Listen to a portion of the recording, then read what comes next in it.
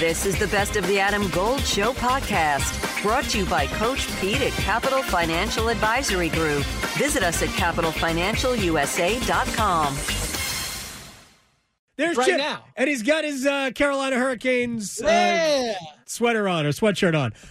Chip Patterson, Cover 3 podcast moderator. All right, we're going to prove to people that college football still matters here. We're going to talk. I got a couple of college football items, and then we'll slip into hoops. Maybe you can diagnose what's wrong with NC State or the entire league in general.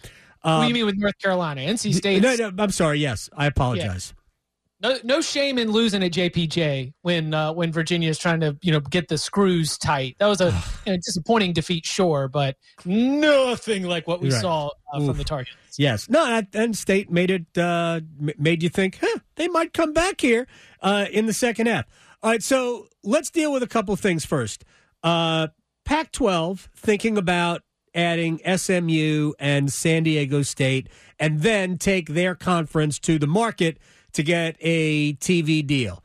SMU brings you into the state of Texas. San Diego State keeps you in Southern California. They still don't have Southern Cal and UCLA. I mean, I realize it's the only thing in the West Coast, but how powerful is that?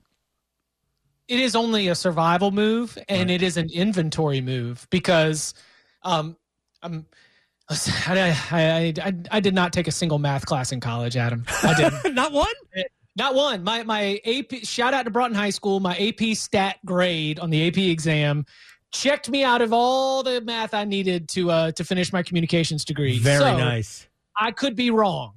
But when you have 10 teams in a conference, as the Pac-12 will have after USC and UCLA leave, you have less conference games than when you have 12 teams. Math. So when the Pac-12 is going to try to split up, because here's our own Dennis Dodd, Big Game Dennis Dodd on CBSSports.com reported that the belief right now is that it will be ESPN and a streaming service. Okay. So you're already trying to divvy up a certain amount of conference games. Inventory is the word that the TV nerds use to be able to describe this. And that's why I say it's a matter of survival, because the Pac-12 just needs more inventory. They need more things to sell. And so adding two more teams on a very basic level allows them to do that. You mentioned the Texas market, somewhere where the Pac-12 is not, the Southern California market, somewhere where the Pac-12 is losing to the Big Ten. But I also think that if you want to talk about the product itself, you are getting healthy programs. Sure. You are getting competitive programs, ones that have been in recent history getting investment from their local universities. And at San Diego State, there's just so much pride in the San Diego State football that if I was George Kliavkoff, the commissioner, and I was looking at all the pieces that are left on the table, knowing that I had to pick two, these are sensible selections for me to say, but does it make the Pac-12 anywhere close to where they were with USC and UCLA? Absolutely not. Does it make it a stronger conference? No. But I think that in order to survive, in order to give themselves the opportunity to keep that conference together, they just need to be able to beef back up so they can sell more games and make more money between ESPN and a streaming partner. Feels to me like they're delaying the inevitable. Streaming partner, like they might be better off just going entirely to a streaming partner and doing a revenue share. The one thing that I think the Pac-12 does have an advantage over is that at least west of the Mississippi, the time zone difference is not egregious, and there are still a lot of people who live out there who are Pac-12 fans or Pac-10 fans. 12, I guess it's going to be 12 again. So leaving Fox, though, correct? Just completely ditching their deal with Fox and going to ESPN and a streaming service, correct? That's the belief right now. None of that is official, but the belief within the industry, according to Dennis Dodd, is that it will be ESPN and a streaming partner. And make no doubt, ESPN wants to be in this because ESPN wants to have live football to show at 10:30 p.m. Eastern time. I mean, the reason why this isn't all a streaming service play is because ESPN has a lot of motivation. They got between all of the family of networks, there are a lot of places for ESPN to be able to put games that are going to be kicking off at 7:30 p.m. local time on the West Coast. Mm-hmm. And so those are going to be the spots where ESPN is still going to want a part. And that's that's one of the Pac-12's best selling points right now is to try to stick with ESPN. Now, in the ESPN Fox war, which continues as Texas and Oklahoma is being stuck in the Big 12 for an extra season. Yeah, I want to talk about that. That's where it becomes interesting on the Big 12 side of this, because I posed to Tom Fornelli on the Cover 3 podcast today, all right, does this mean it's done? Does this mean that all of our talk about the Pac-12 trying to take some Big 12 teams or the Big 12 trying to take some Pac-12 teams, for a little while there, they were standing at odds, these two new commissioners, each sort of threatening the other in a cold war of conference realignment. And I said, okay, so now Pac-12 gets its Texas. It doesn't get the Texas that it wants, but it gets into Texas. You're able to get the Southern California. Hopefully you sign this new deal. It keeps the league together. And Tom pushed back. He was like, look, I mean, the Arizonas, Colorado, and Utah, that is the attractive move for the Big 12. And the Big 12 is a stronger conference than the Pac-12 after the recent round of realignment. If what the Big 12 is saying is like, yes, we lost Texas and Oklahoma, but we went and got BYU. We went and got Cincinnati. We went and got UCF. We got into Florida, and we were able to strengthen our hold in Texas by getting Houston. Right. That conference, even after losing Texas and Oklahoma, is stronger than the Pac-12 will be after losing USC and UCLA, even if it is able to replace them with San Diego State and SMU. So I thought that this means that we're done for a little bit. I think Tom brought up a great point that the Arizonas, Colorado, and Utah, that is the package that is very attractive to the Big 12. Yes. I heard you say earlier, delaying the inevitable. It might be delaying the inevitable. That's the way I look at it. I'm not sure the Big 12 isn't also delaying the inevitable, but I don't think both of those leagues will survive as power leagues. I know the Big 12 right now is playing great basketball. I'm not even arguing that. The Arizona schools to me are outliers. University of Arizona football has never been all that good. I've always thought Arizona State could be. I think all the bones are there for a program that could be good. And then you have Oregon and Washington in the Pacific Northwest that, I mean, the rumors had the Big Ten going after them, but I don't know that that's going to happen. We've kind of joked that the ACC should just have an ACC West and it be the Pac-12, but I just don't know if there's enough out there to make the numbers work for the Atlantic Coast Conference. Yeah, I don't see... College football playoff expansion ultimately was the thing that kept us from racing ahead to Pac-12 dissolves, Big 12 dissolves, ACC's picked apart, and we're into this two-conference mega world. And that is the way the conversation was going. Yeah, I don't think so. In July and early August. And because everybody was mad. Everybody was mad about all the people were mad that Southern California was somehow going to be in the Big Ten. So we were all mad. These two leagues are going to just swallow everybody up. It's going to be, 40 or 50 teams from two different leagues, and that was going to be it. And I just thought we were all mad. But everybody needs each other to a certain extent. The college football playoff expansion, which is driven, by the college football's power brokers, of which Greg Sankey appears to be a part. Greg Sankey.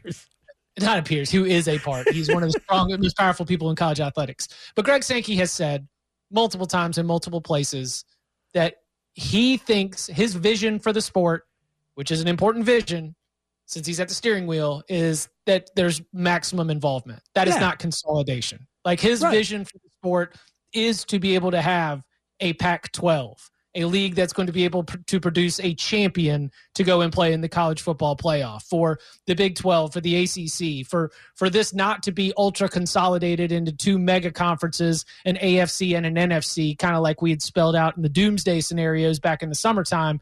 And so as we continue to look at the 12-team model that we're going to have for at least 2 years, and even the potential expansion to 16, I just think that product is better served by having multiple conferences. Agreed, but he doesn't control the Pac-12 or the Big 12. And it's hard to look at the Pac-12 and take it seriously as a football product. And I realize I say that as an ACC fan. I realize that. Oregon and Washington, like you can very quickly start to fill out your roster at the top and be like, all right, so who's getting it done at the high level, because Pac-12's got some even after losing USC and UCLA, Pac-12 still got some very, very healthy, strong, well-funded, serious football programs. Big state universities. Yep. That big state universities matters. That's what they have over the SEC, which is, or rather the ACC, which is half small private institutions. All right, Chip Patterson here. Let's get to the Big 12 part of this, because Texas and Oklahoma are going to have to wait an extra year before they leave. And meanwhile, BYU, Cincinnati, Central Florida, Houston all showing up. Wait a second. That league looks bloated. We went from 10 teams to 110. What's going on there?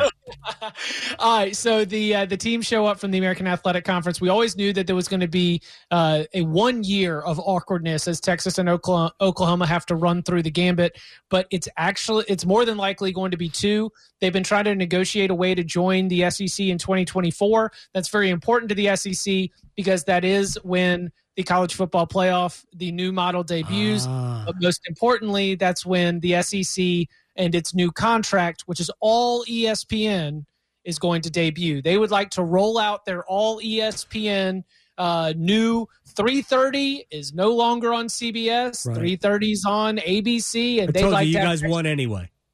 They would like to have Texas and Oklahoma in that group, but Fox, which is in the Big 12, was like, nope. When we cut our check to the Big 12 in this new media rights deal, we were doing it because we want to have Texas and Oklahoma all the way through the end. We want to get every 2 more years. penny. And so, 2 more years, 2 years of awkwardness, of games between Texas and Oklahoma and the newbies, BYU, Cincinnati, Houston, and UCF. Right. Here's my spin on this, and I imagine that there's a decent amount of Longhorn and Sooner fans here, but I know you're excited about, joining the Southeastern Conference, but it's better to stay. It is better for Texas and Oklahoma to stay with these newer coaching staffs and continue to build up, because one thing that I'm seeing and hearing from the recruiting trail is that they're able to win recruiting battles by selling the SEC, and they don't even have to start playing the SEC yet. Right. This is the best time for Texas and Oklahoma because you are building for the future without actually having to play an SEC schedule. And so the SEC really wants Texas and Oklahoma in now. If I'm Brent Venables, I stay till the very, very end because I would like to continue to stack these top 10 classes, but then take those classes to go play against a Big 12 schedule. And guess what? You've got a better chance at getting into the college football playoff from the Big 12. I said this when the decision was announced 2 summers ago that Texas and Oklahoma, this is a great idea until you start playing in that league, because what you have been allowed to do, and frankly, only Oklahoma took advantage of it. Texas did not. The ultimate wake-up call for Texas Longhorn football is going to be 7-5. The ultimate wake-up call, which is, I guess, basically where they've been anyway. I was going to say the Charlie Strong, Tom Herman, late Mac Brown era. Unfortunately, Steve Sarkisian went 5-7. Yeah, maybe it's going to be worse. Maybe they're going to be 3-5 in league play year in and year out. Oklahoma, it's going to be a totally different animal. But at least for a couple of years, maybe probably just one. They'll just trade games. The Fox they'll trade games and do something like that. And then ESPN and the Big Ten they've tried to make an offer. The ESPN, the Penn State Purdue game, for example, this year was a flip for something else, but an offer has been declined. Wasn't that for Buck and Aikman? It was to get Buck and Aikman. We trade you. We'll give you a Penn State Purdue game. You give us Buck and Aikman. So right now, round pick. Basically saying no, we're running the price up. They are making it not it does not fit on the trade chart. The trade machine is saying the trade is unsuccessful, and Fox is saying nope, we want to run the price up right now. We're going to make ESPN really, really want it.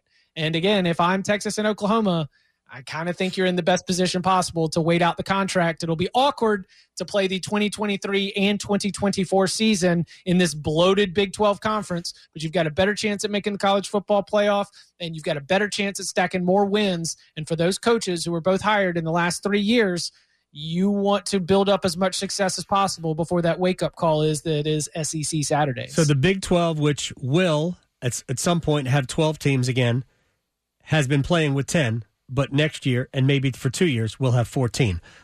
We can't. You need a scorecard for all of this. All right, Chip Patterson, tell me why North Carolina is not in danger of being a number 1 seed in the NIT. North Carolina is in danger of being a number 1 seed in the NIT. North Carolina comes out with a big pep talk about we need to get our enthusiasm back. We need to get our energy back. We need to get back to our identity and what we do well. And to which I ask, what do you do well? Because I have seen North Carolina for stretches of basketball this season do things well, but there is not one core identity of this team. There are times where everything should run through Armando Bacot. There are times where everything should run through RJ Davis. There are times where you've got a group that has sneakily been pretty good on the defensive side, more so than they are on offense.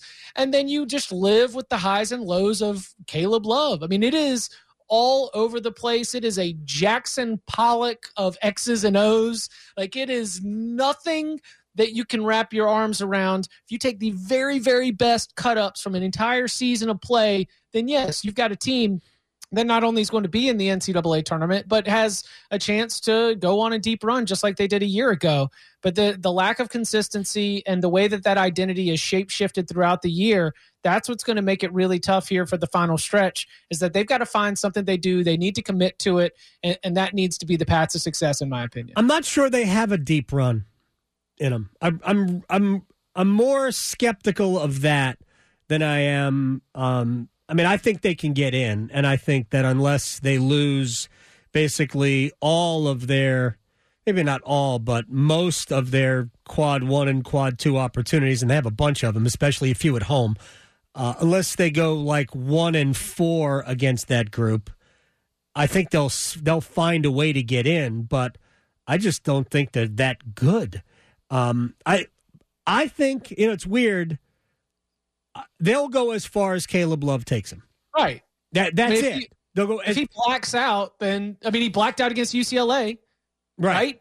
Yeah. He did. There is an Elite 8 potential when everything clicks into pieces. When you take all of the best of North Carolina and you put it together, but you just haven't had that for most of the season. What they need is a guy on the team who looks like the Philadelphia Flyers mascot. They need gritty. I'm sorry. Brady Manick, we're the further we get away from Brady Manick, the more we realize how important he was to the entire equation. But yeah, last night was disappointing. See what they do coming up this weekend. Their next 2 games are home against Clemson, home against Miami. I don't want to say that they have to win those 2 games, but I think they got to win those 2 games. Both of them. But to reach back, I know we're into extra time. All right, but to reach back to the beginning of the season, this team was competitive against Iowa State and Alabama, and those are 2 teams that we talk about as being Elite 8, Final Four kind of teams. Right. They don't win any of them, though. Adam Gold in studio with my man, Coach Pete DeRuta, Capital Financial Advisory Group. I was on your website, and I love the term financial termites because there are always things eating at your money that you can't see. So you don't want financial termites. Termites in the financial world are risk, fees, unnecessary commissions. All the bad things that we see and we hear about on TV are happening many times inside your portfolio you don't see. So you need a financial exterminator. Well, for the next 10 of you who call, we'll put together for you your very own total retirement plan at no cost. Call 888-843-0013 or text Adam to 600-700. Adam Gold is a paid spokesman. Investment advisory services offered by Capital Financial Advisory Group, a North Carolina registered investment advisor.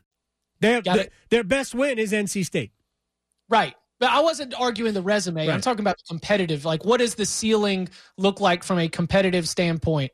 They stood on the court with teams that we believe are among the best in the country. Oh, yeah. And they were not obviously outclassed. I think North Carolina, right, as they are currently construed, can get into the NCAA tournament as a 10 seed and give a 7 seed a run for their money and then go home.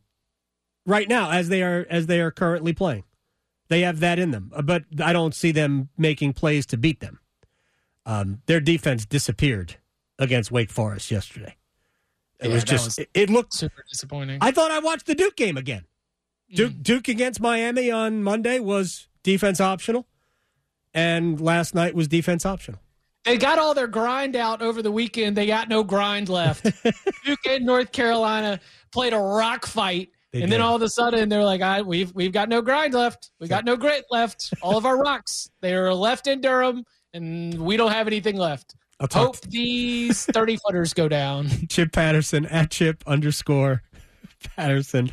I appreciate your time, man. I'll talk to you later. Sounds good. Y'all be well. Are you ready for the big game? At the Designery, we can help you arrange your kitchen in the perfect way to feed everyone coming over for the big game. I'm Dana Merrill, the owner of the Designery in North Raleigh. And I am True Merrill. The Designery grand opening, we're scheduled to open May 16th and do our grand opening party then. We're going to be catering some food. We're doing some giveaways. We have a VR headset, an Echo Show, some kitchen gadgets, and some fancy knives. 12 to 2 p.m. Please stop by our showroom, 3030 Wake Forest Road. That's the Designery at thedesignery.com.